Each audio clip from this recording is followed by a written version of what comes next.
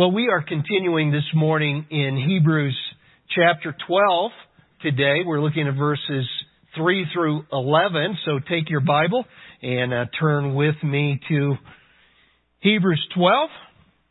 And we're going to read this together beginning in verse 3. Let's stand together in honor of the Word. Let's read it.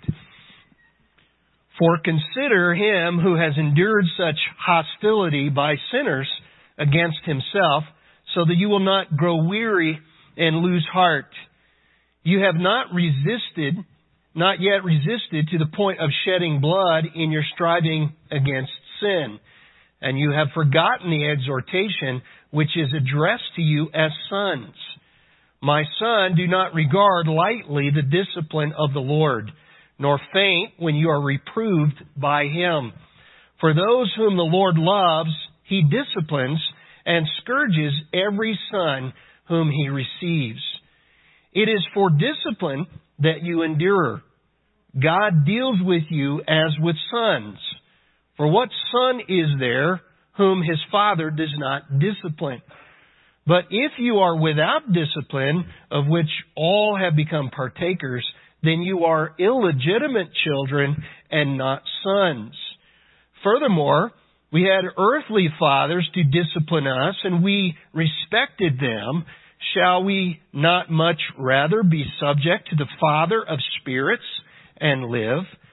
For they disciplined us for a short time as seemed best to them, but he disciplines us for our good, so that we may share in his holiness. All discipline for the moment seems not to be joyful, but sorrowful.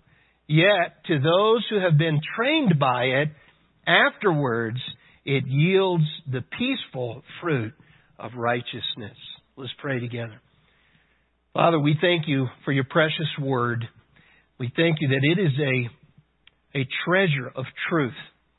It is truth to live by. And Lord, we thank you that you have given to us these wonderful truths in regard to your nature and being and who we are and what you are about, what your purpose in this world is. But Lord, we also thank you for these passages that deal with how we're to live and what you want us to be as your children and how you even discipline us at times for our own good. So Lord, help us to learn the lessons again today from your word that you have for us. Help us to be open and receptive to these truths. And Lord, help us to have that desire to diligently apply each of these things to our lives. And Lord, we pray that it would all be for your glory and honor. We pray these things in Jesus' name. Amen. The issue of suffering has always been a dominant theme in the history of God's people. The theological question referred to as theodicy is addressed at several points in the Bible. That question, of course, deals with the issue of how a good and gracious God can use evil to accomplish his divine purposes. This was especially pertinent to the original readers of the book of Hebrews, because this Jewish audience was suffering severe persecution at the hands of evil people.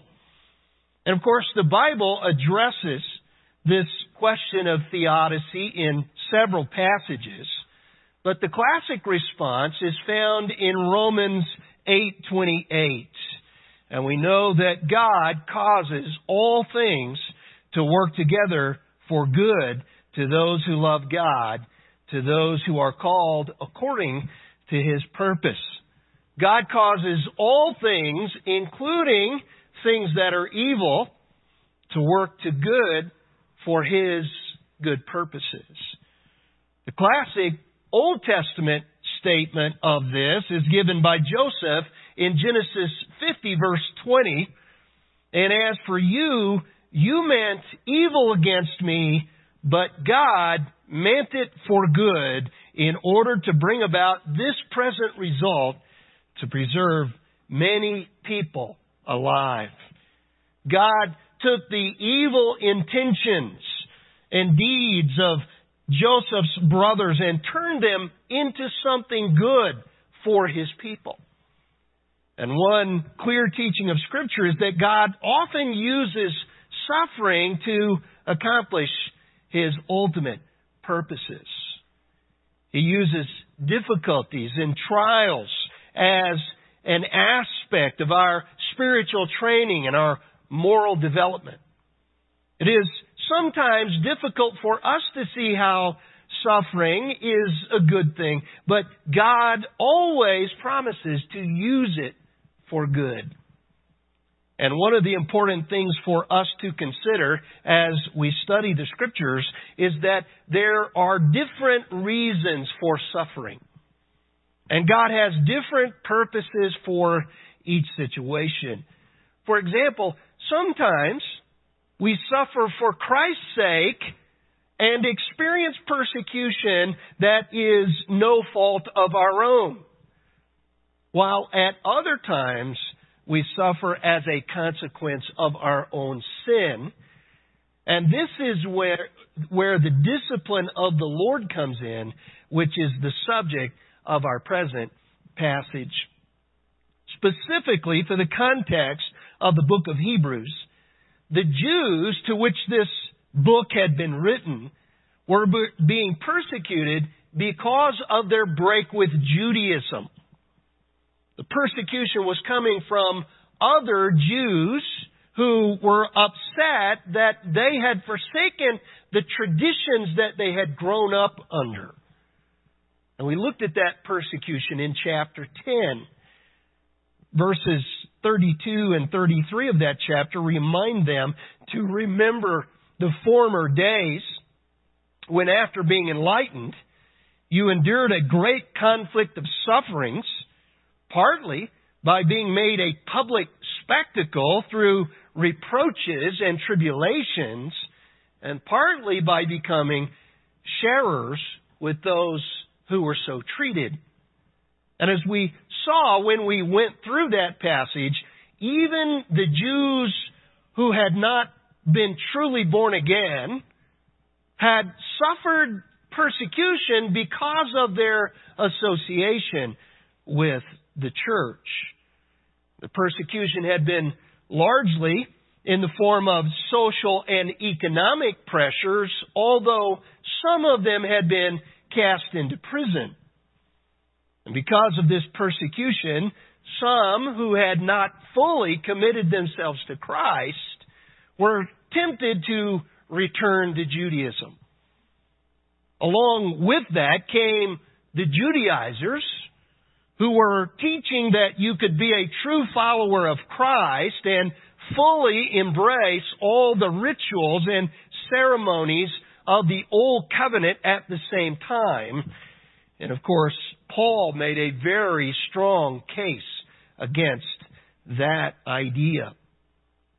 But what we have in Hebrews 12, 3 through 11, is a specific aspect of the issue of suffering. Here the author brings in the reality of the discipline of the Lord. And some suffering should be expected by those who are truly sons of God. When Christians sin, there is the expectation of God's discipline. And this is a good thing, not something bad. It is a positive thing, and we should see it that way. You know, many of these Hebrews were wondering why they were suffering so much.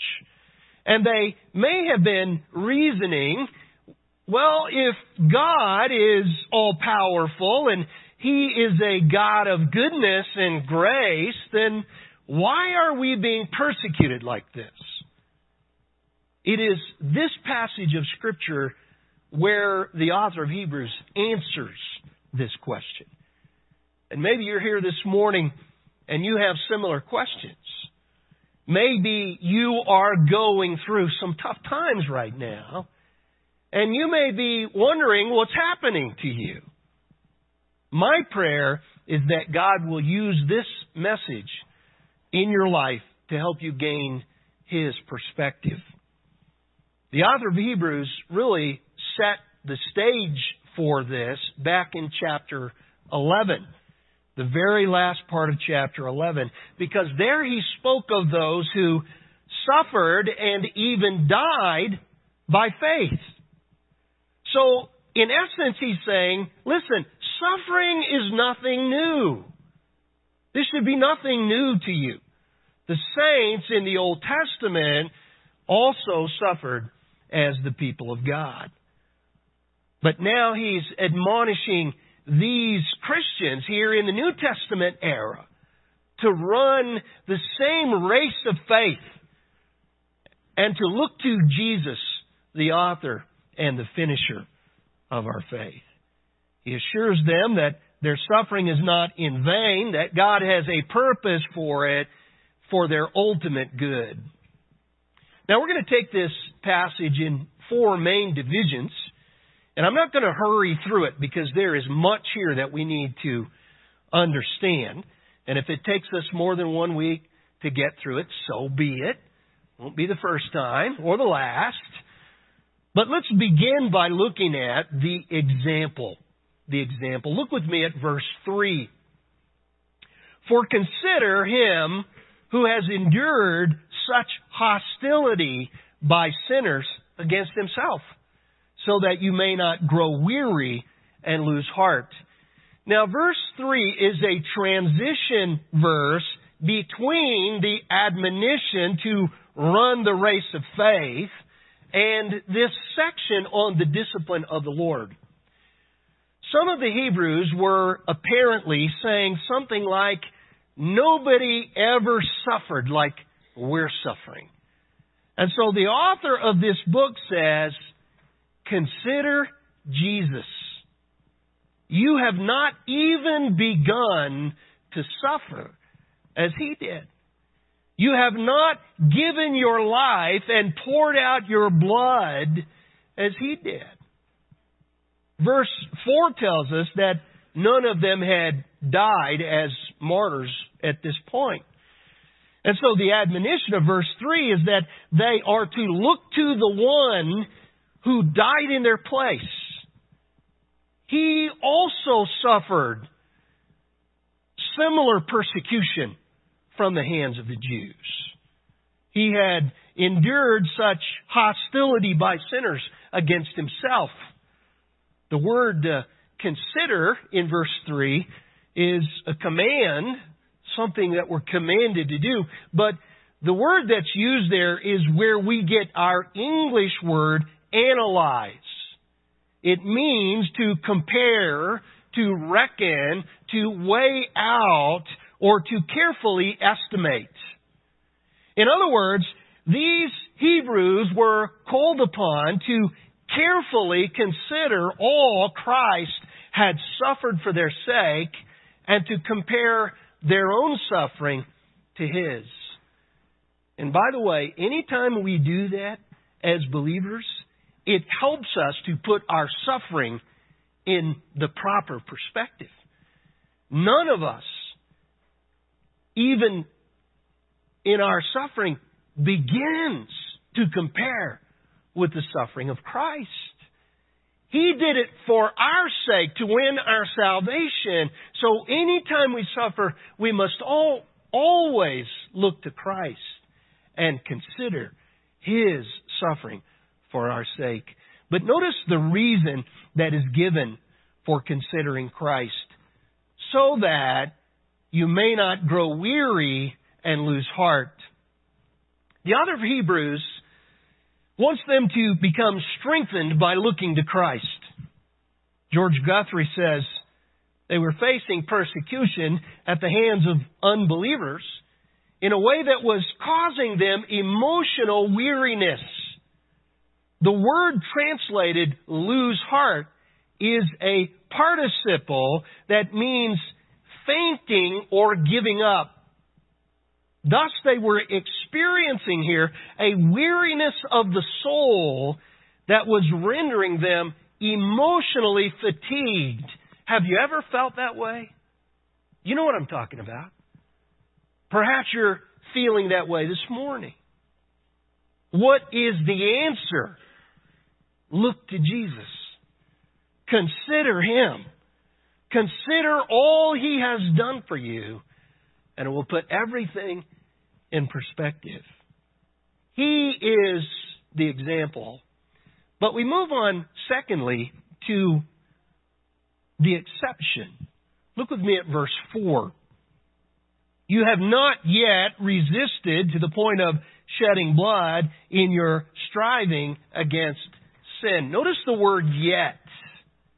He is not promising them that they will not become martyrs for the faith, but at this point, none of them had died for their faith in Christ. Now, this is one reason why we know that the recipients of this book were somewhere outside Judea, because we know there were martyrs already in the church in the region of Judea.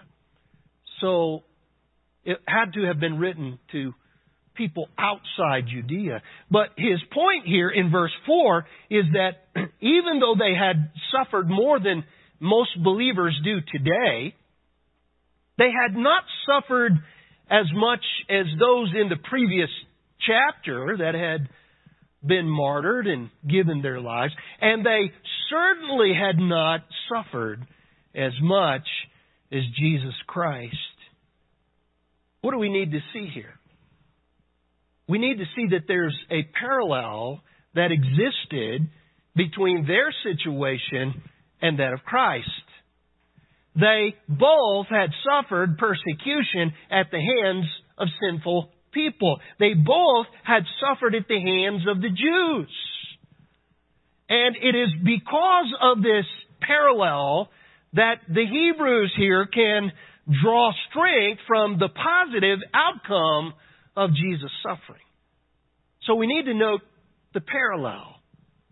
However, as verse 4 points out, there is a clear distinction as well. Unlike Jesus, they had not yet suffered to the point of shedding their blood. And the point is that if Jesus could endure what He did and gain ultimate victory over sin, then you and I can also endure what we are facing in our own battle against sin. So we have the example and we have the exception. But thirdly, we see the exhortation. Beginning in verse 5, there's a radical shift. The analogy changes from that of a race to that of a family. The key word in the rest of this passage is the word discipline. It is the Greek word paideia, the training of a child. MacArthur says this word is a broad term signifying whatever parents and teachers do to train, correct, cultivate, and educate their children in order to help them develop and mature as they ought. This word discipline is used 9 times in just 8 verses in this passage. But the exhortation here is based on Proverbs 3:11 and 12. And he's going to quote that here in verses 5 and 6, and then he's going to give an exposition of it. Look with me at verse 5. And you have forgotten the exhortation which is addressed to you as sons. My son, do not regard lightly the discipline of the Lord, nor faint when you are reproved by Him. For those whom the Lord loves, He disciplines, and He scourges every son whom He receives. Now that phrase, you have forgotten, can be read in the form of a question. Have you forgotten the exhortation which is addressed to you as sons? Did they know this truth? Yes. What's the problem? They had forgotten it. This is often the very same problem we as Christians have today. Forgetfulness can cause a lot of unnecessary heartaches and suffering. And many times our greatest need is not for some new word from God, but for us to remember what we already know. And many times we forget the truth of God's Word because we neglect it. We're not in it every day. We're not studying it faithfully. But many times the answer we need is a truth that we learned long ago, but we have let it slip away. And the author of Hebrews is pointing these Jews to a truth they had forgotten. It is the truth that is presented in Proverbs 3:11 and 12. It is the truth of God's Word concerning His discipline of His children. And this should not have been something new to them. They should have already known this. These were principles given in the Old Testament. That suffering really is nothing new for God's people, and neither is being disciplined by God. The truth is, those who are truly His sons are going to receive His discipline. This should not be surprising to any of us. Now, Guthrie says there are 2 points that stand out in the way he introduces this quote from Proverbs 3. First of all, he presents the subject of discipline in a positive way by tying it to encouragement or comfort. So we should see this in a positive light. He also ties it in a positive way to the love and acceptance of the Lord. Secondly, he applies the reference to sons in Proverbs 3 to those in the Christian community, in the church. Guthrie says this use of the sonship motif mirrors the earlier treatment of believers as children of God. And you may remember that in chapter 2, verse 10, the author of Hebrews had talked about bringing many sons to glory. Those who are redeemed by Christ are truly the sons of God, the children of God. And we saw that. In fact, we see in this passage that receiving the Lord's discipline is really evidence that a person is truly one of His sons. Whom the Lord loves, He disciplines. The Lord's chastening is only for His sons. It is not for unbelievers. But notice some details about this quote from Proverbs 3. First of all, this is a warning for us not to regard the discipline of the Lord too lightly. The word for regard lightly is the word allegorio. It means to look down on or to regard as worthless. The Word of God says we're clearly not to do that. We're not to look down on God's discipline as something worthless. We must understand it is something very valuable, and God uses it in our lives to accomplish His purposes. We are trained by it. We are matured by it. But here's the problem. We don't always understand our suffering as the discipline of the Lord. MacArthur says if we do not understand our problems as being discipline that the Lord sends for our good, we cannot profit from them as He intends. Our reactions cannot be right if our view of what is happening is not right. We must understand our suffering as the discipline of the Lord. Now, what is the sinful tendency of the flesh? It's to take our problems too seriously and to take the Lord's discipline too lightly. We need to turn that around. We need to take the Lord's discipline more seriously and minimize our problems. As MacArthur explains, it is usually because we take our problems too seriously that we take the Lord's discipline too lightly. Our focus is often on the experience rather than on our Heavenly Father and what He wants to do in and through us through this experience.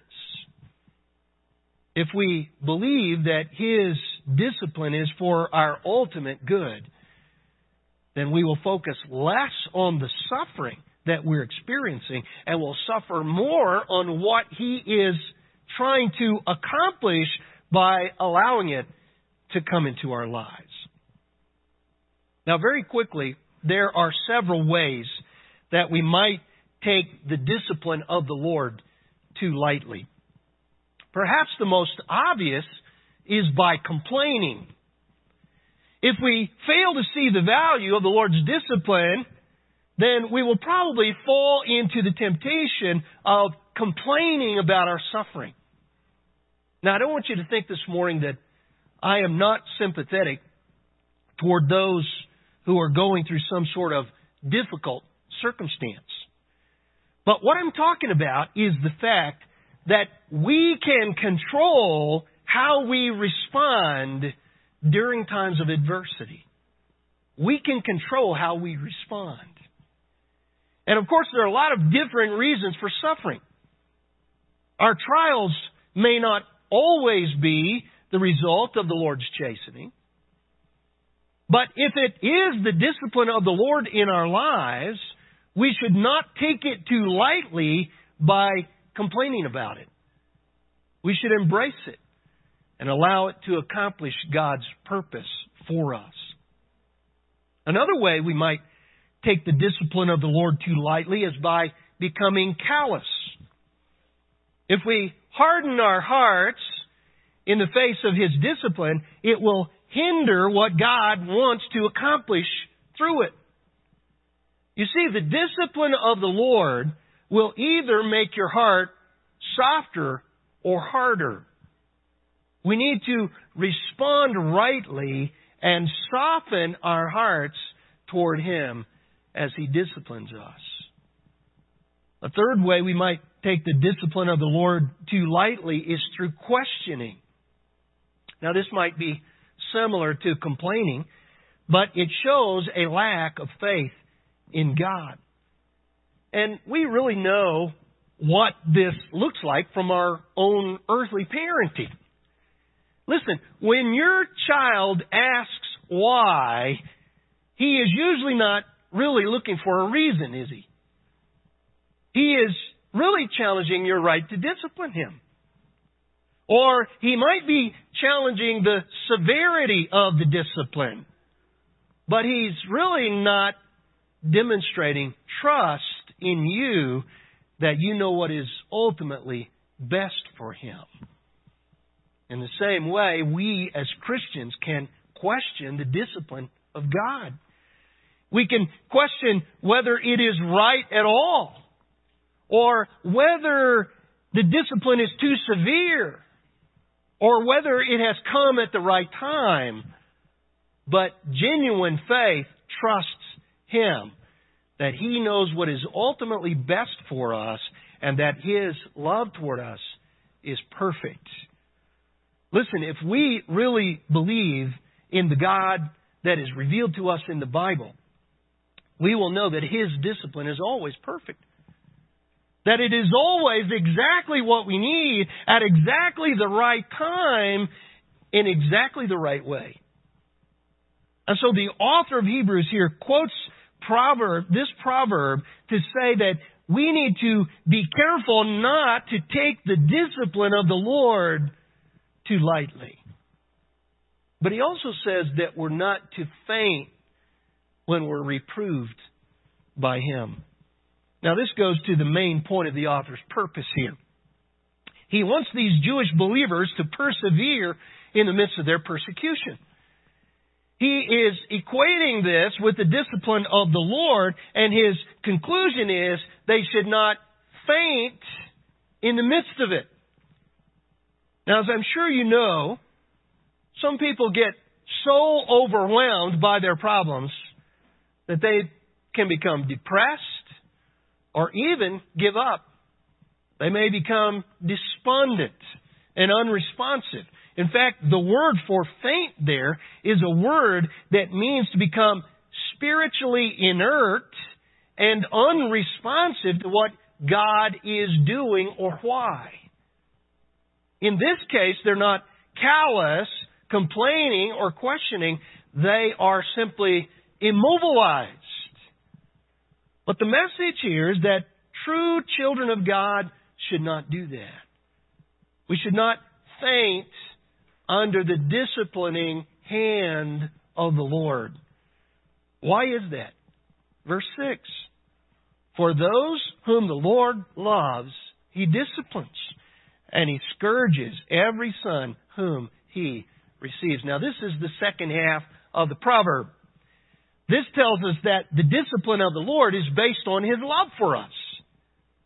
Listen, if you are under the discipline of the Lord, that is proof that He loves you. If He didn't love you, He wouldn't bother disciplining you.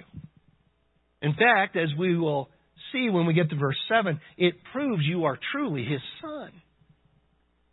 Our perspective on suffering should not be based on human reason or understanding. It should be based on our faith in God.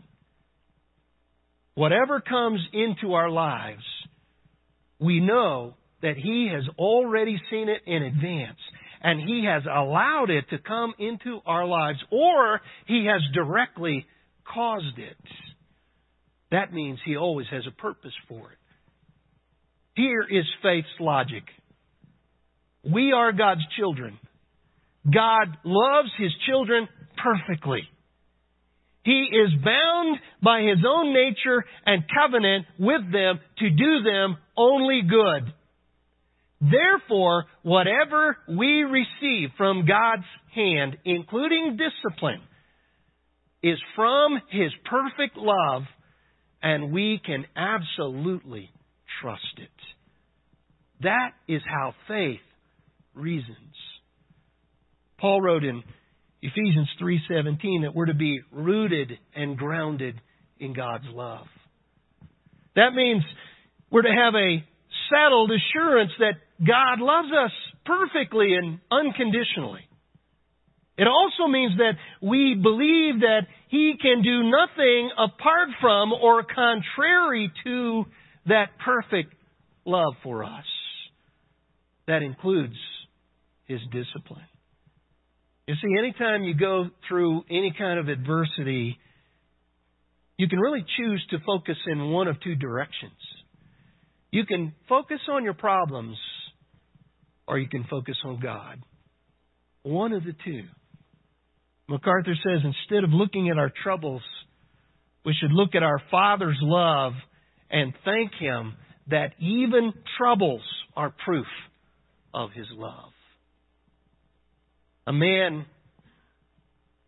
who was asked why he was looking over a wall replied, because I can't see through it. When Christians cannot see through the wall of pain, confusion, hardship, despair, and suffering, they only need to look over the wall into the face of their loving Heavenly Father. How many of you parents here this morning have ever said to your children as you were disciplining them, "This hurts me more than it does you"? Have you said that to anybody?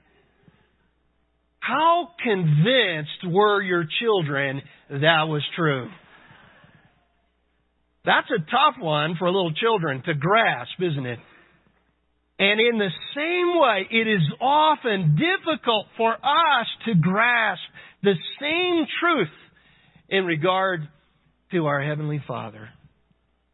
But the truth of the matter is that a loving parent never, ever does anything to harm their child. Everything a parent does, including discipline, is always for the good of the child. And it is never pleasant for the parent to have to administer discipline. You know, we don't want to inflict pain on our children, but we do it because we know in the long run it is going to greatly benefit them. And if that is true for earthly parents, it is infinitely truer of God. Our Heavenly Father is more perfectly loving than any human parent. Lamentations 3:31 through 33 says, "The Lord will not reject forever. For if He causes grief, if He sends discipline, then He will have compassion according to His abundant loving kindness. For He does not afflict willingly or grieve the sons of men." The Lord does not delight in chastening His children, but He does it for the very same reasons why loving earthly parents discipline their children. The Lord is always tender and careful in His discipline.